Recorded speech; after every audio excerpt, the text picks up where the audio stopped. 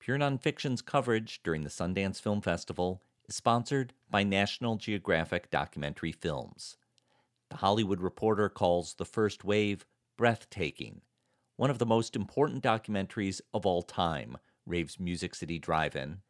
Nominated for Best Documentary Feature by the PGA and winner of IDA's prestigious Pere Lorentz Award, director Matthew Heinemann's The First Wave spotlights everyday heroes inside one of New York's hardest-hit hospital systems during the first weeks of the pandemic. For your consideration for Best Documentary Feature, The First Wave, now streaming on Hulu.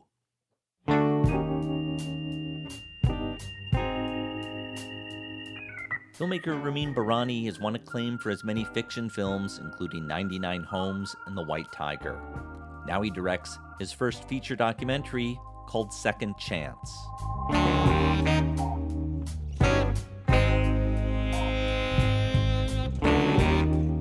I'm Tom Powers, and this is Pure Nonfiction. Second Chance was the name of a company that created bulletproof vests. Its founder, Richard Davis, started in the 1970s as a pizzeria owner in Detroit. The city's high crime inspired him to create protective gear. Richard is a larger-than-life figure who filmed his own low-budget police dramas to promote his products. The documentary Second Chance opens with footage of Richard holding a gun to his own chest to demonstrate one of his vests. If his product fails, he'll die. It's hard to watch and hard to look away, and then he pulls the trigger. Easy as pie, guys. Throughout his career, Richard repeated these tests, shooting himself nearly 200 times. Ramin Bahrani creates a complex portrait of Richard, interviewing him and the people who saw him at his best and his worst. Ramin sets up the story in his narration. At his height, Richard was the king of a global body armor industry. His company, Second Chance, was worth over $50 million. His vests were being worn by police, military, and even President Bush. In Richard's story, there was a metaphor for the country. It was by turns absurd, but also frightening.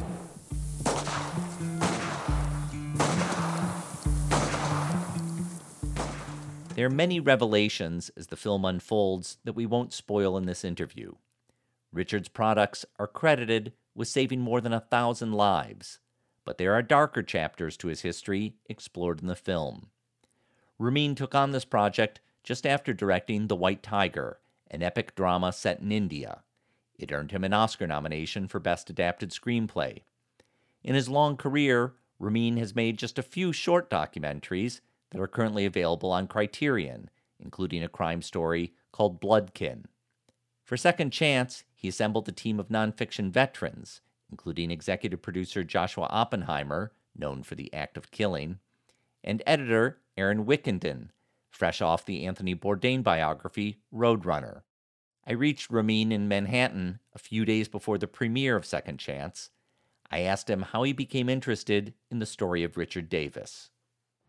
Well, the producers of the documentary, Johnny and Daniel from the Vespucci Group, contacted me while I was editing The White Tiger. It was one of the first Zoom meetings I started to have back in 2020. And they proposed a couple of things. One was the story of Richard Davis, and they wanted to know if I was interested to make a fictional film about it. So they showed me a few of his archival images of him shooting himself and some movie he had made, and told me a little bit about his story. And I said, well, that sounds really amazing, but I would like to make the documentary. And they were planning a documentary also, but they had not thought of asking me about that. And then they said, that's interesting. Yeah, let's think about that. I sent them a couple of short docs I'd made, and they sent me the 8-hour version of Richard's movie and some documents that they had been gathering, some information. And I think 2 weeks later, we got back on the phone and both said, yes, let's make the film together.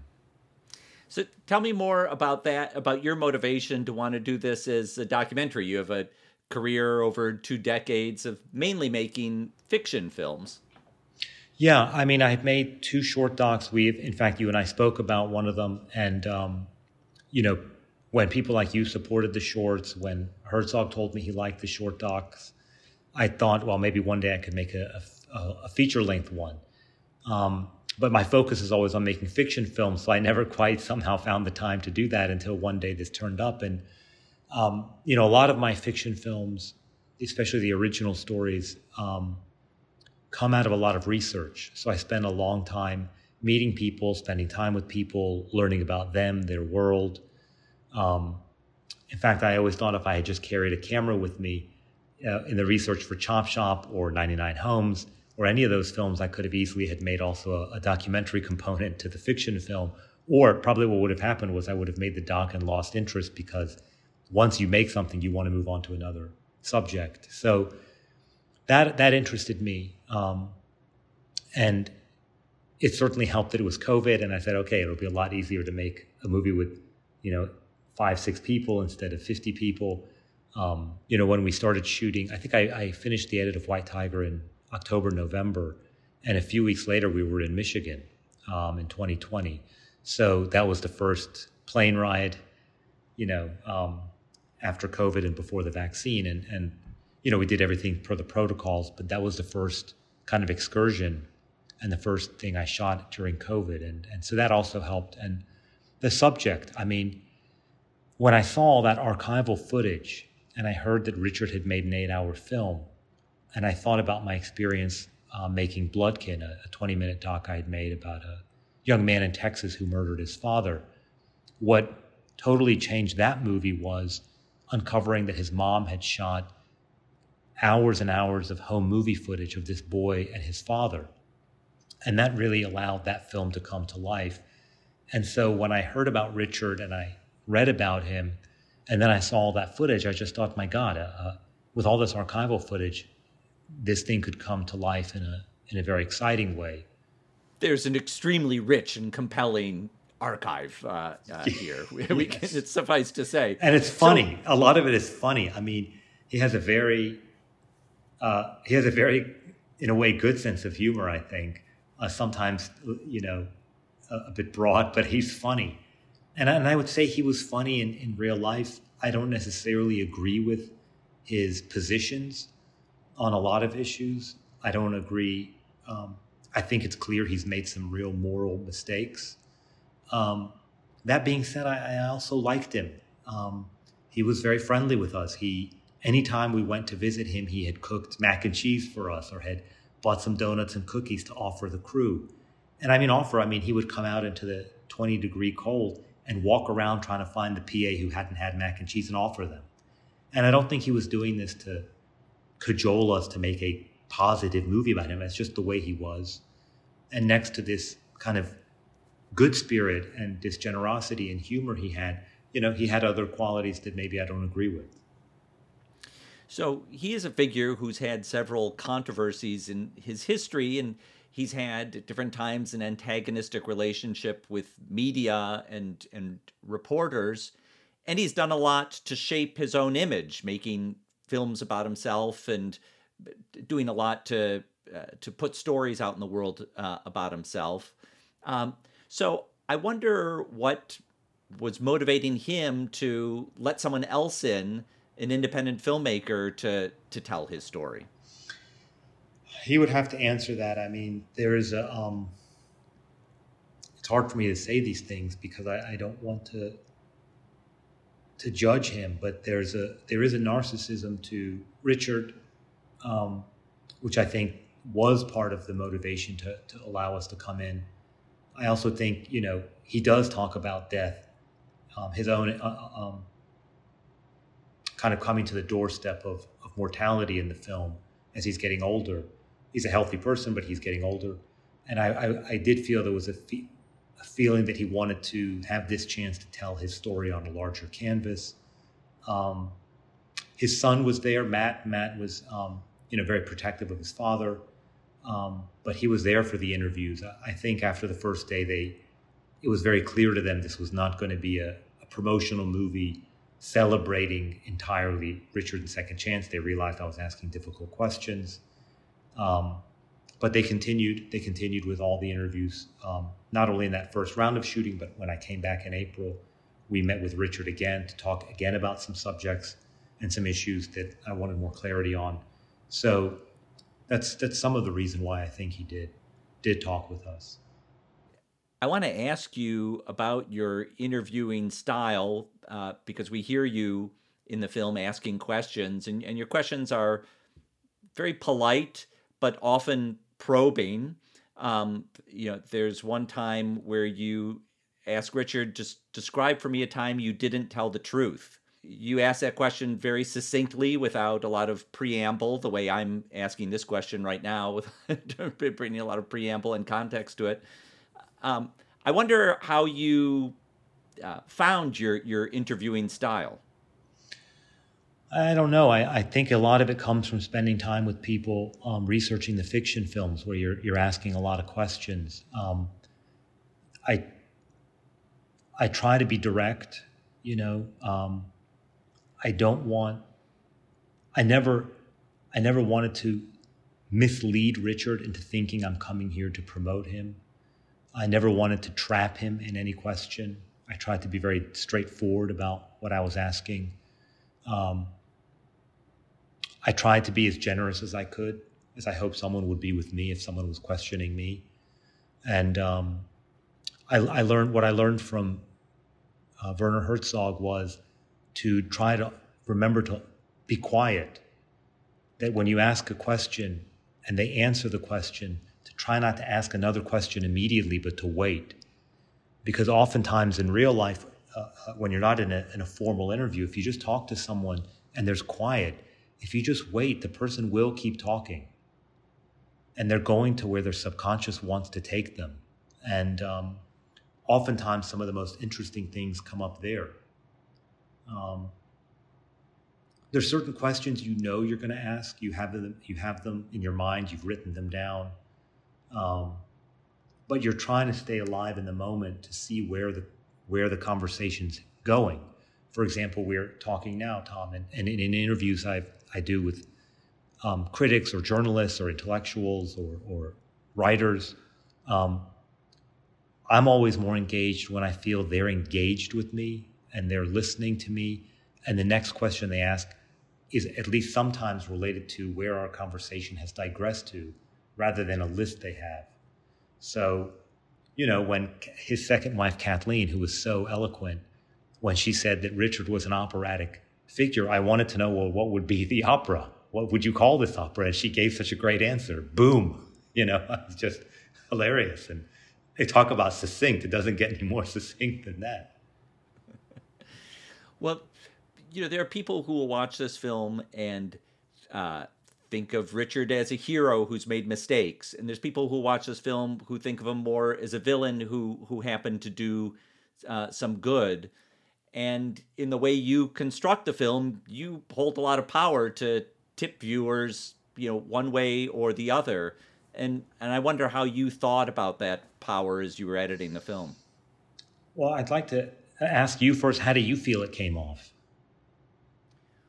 Well, I think of Richard Davis as a complicated figure. As the film unfolds, some of the things that I find charming about him when I first met him feel less charming as it goes along, because he's lived a long life and he's been at the center of some mistakes in his life that I don't feel like he's fully owned up to. Yeah, I found that maybe the hardest part in talking with him, especially because I liked him, I was waiting for those moments where he would really, I guess, as you said, own up or describe what he really felt about certain things that he had done. And he didn't, he didn't seem capable of doing that. When we meet this character, Tim Pazensky, the man who as a teenager was kind of tormented in a way by Richard.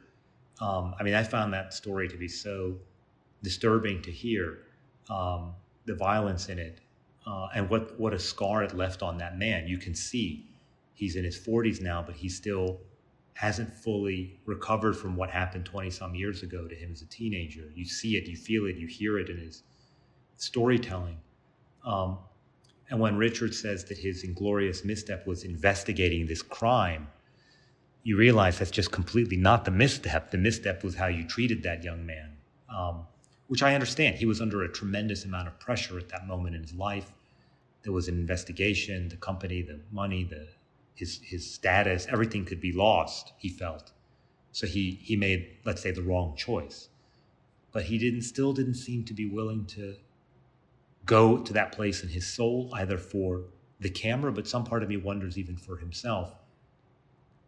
And then Tim was so, again, had such an eloquence to him, his yin yang in the end. I was so moved by how simply he put it and how generous he was to say that, you know, he might have gotten on the wrong end of the stick of Richard, but on the other side, Richard has done so much good for people. I thought that was very moving.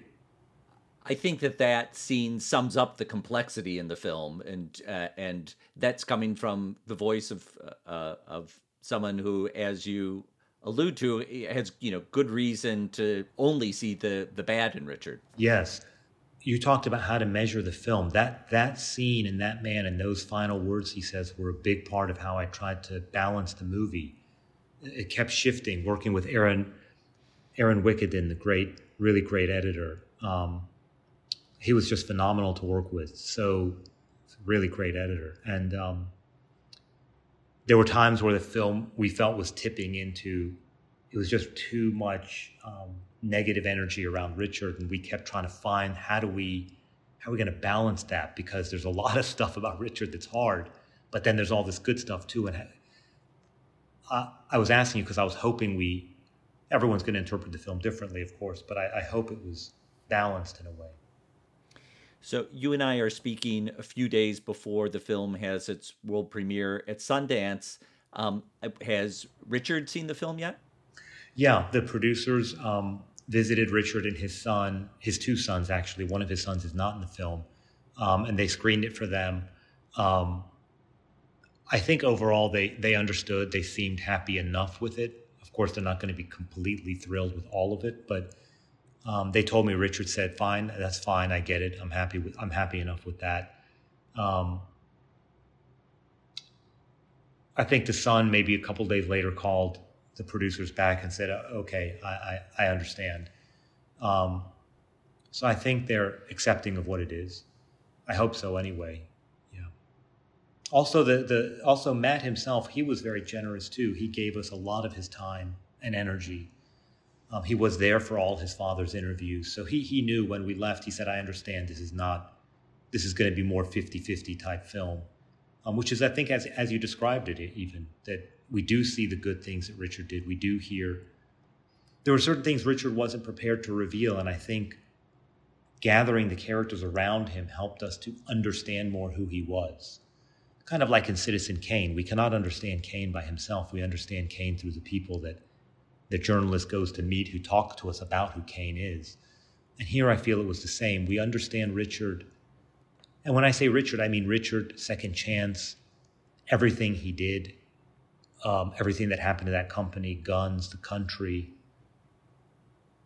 all of those pieces that come and go through Richard, I feel we understood more by meeting everyone else. I want to ask about the image of guns in this film. Reminds me of the famous Godard line, all you need to make a movie is a girl and a gun. The opening scene of this film is incredibly compelling footage of Richard testing out a bulletproof vest that he's created by shooting himself in the chest at point blank range. You say in the film that he's shot himself 192 times in his life. There's a few different moments in the film where you deploy footage of that because he filmed this many different times. Every time you show one of those scenes, it never stops being compelling and suspenseful. And there's all many other uses of gun imagery. I mean, Richard was a person who loved guns of all sorts and had a shooting range. Although shooting range may be too small a word or description of the kinds of things that he did on his property, blowing up cars and canisters of explosives. He had a cannon. He had a cannon. The film kind of becomes a meditation in some way about firearms in America. Richard himself took inspiration from the movies. You referenced Dirty Harry as a film that he took inspiration from. I wonder, as you immersed yourself in all this gun footage, what you came away thinking. When I think of your film career, I don't think of you as someone like a Quentin Tarantino or Martin Scorsese who, has spent a lot of time, reveling in the images of guns. No, not really. I haven't had. I'm trying to think if I had a. Yeah, I guess there were some guns in 99 Homes, but they're not. I can't say that they were reveled in. They were more objects of some kind of horror. It's never been something much that interested me, guns. I don't have to, my own position is I don't see a reason to have all these guns. There's one piece of footage, Tom, I wish could have made it into the film, but we never found a way, which is in one of Richard's movies. There's Red Riding Hood is going through the forest and sees a bad wolf and pulls a huge shotgun out of her basket and fires away. And it was so funny. We tried so many times to get it into the film, but it kept feeling gratuitous on our part. For me, that represents a real strong belief in this country of people who believe guns save lives. Yeah. That's fine. I mean, I didn't really want to get into those types of issues directly. That's for people to determine on their own. I tried to make the focus more about people.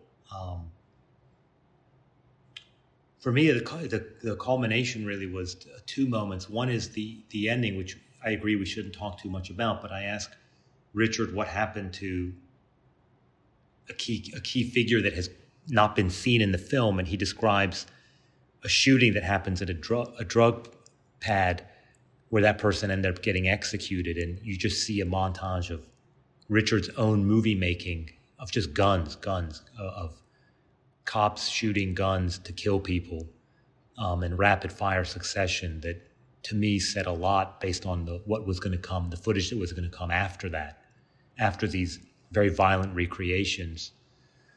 And then the finale of the film, which again, we shouldn't go too much into, but in Richard's fever dreams about the future, where he imagines himself in the future, meaning if he's able to survive his own death and come back from death, if there was the end of death, what would there be? And it still involves guns. This part to me was something very disturbingly true about people, that even in our revelry about the end of death, we still imagine violence. And it's one of the first things that he imagined was more violence. And I don't mean to say this is something negative of Richard.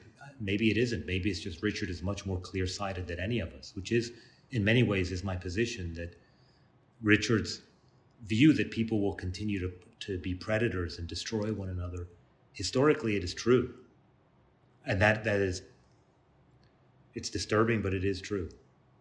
As we are a couple days before this film will have its premiere, I wonder if it feels any different putting this film out in the world with real life figures compared to putting your fiction films out in the world. Yeah, it does. It does. I'm glad you asked that, because I did find that I found myself very conflicted in the editing of the film, because as I said, I like Richard. I don't agree with him on many, many positions. He did make some terrible mistakes. We've all made mistakes. I've made mistakes too. He's made a lot, I guess, maybe several of them, and the ramifications were pretty large. So sometimes I don't know. He's also done so much good, and I hope I stressed that enough in the film, that he has done a lot of good for a lot of people, not just with his invention of the bulletproof vest, but also as a father, as a friend. He's very loyal to his friends. He was very loyal to many of his employees. And you do hear that. You hear that in Aaron Westrick, despite that Aaron became a whistleblower in this story, and two friends had to ultimately go against one another. There's a lot happening in the film. Even still in the end, Aaron says, I think the best of him, and I wish we could still be friends. That does say something to the power of Richard Davis's, not just charisma, but his generosity of spirit and his entrepreneurship and his bravery to create this. So I guess I would like to stress that in the end.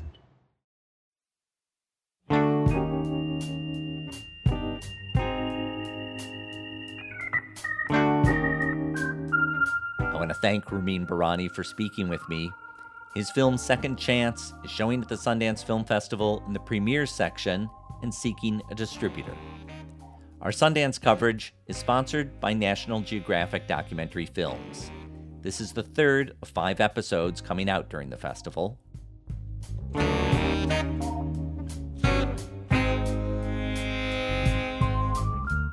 Thanks to our team, series producer Hannah Norden-Swan, and web designer Cross Strategy.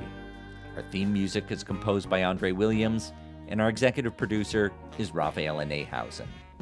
You can follow us on Twitter, Instagram, and Facebook at Pure Nonfiction. I'm Tom Powers. You can follow me on Twitter at THOMPowers. You can read our show notes and sign up for our newsletter at purenonfiction.net.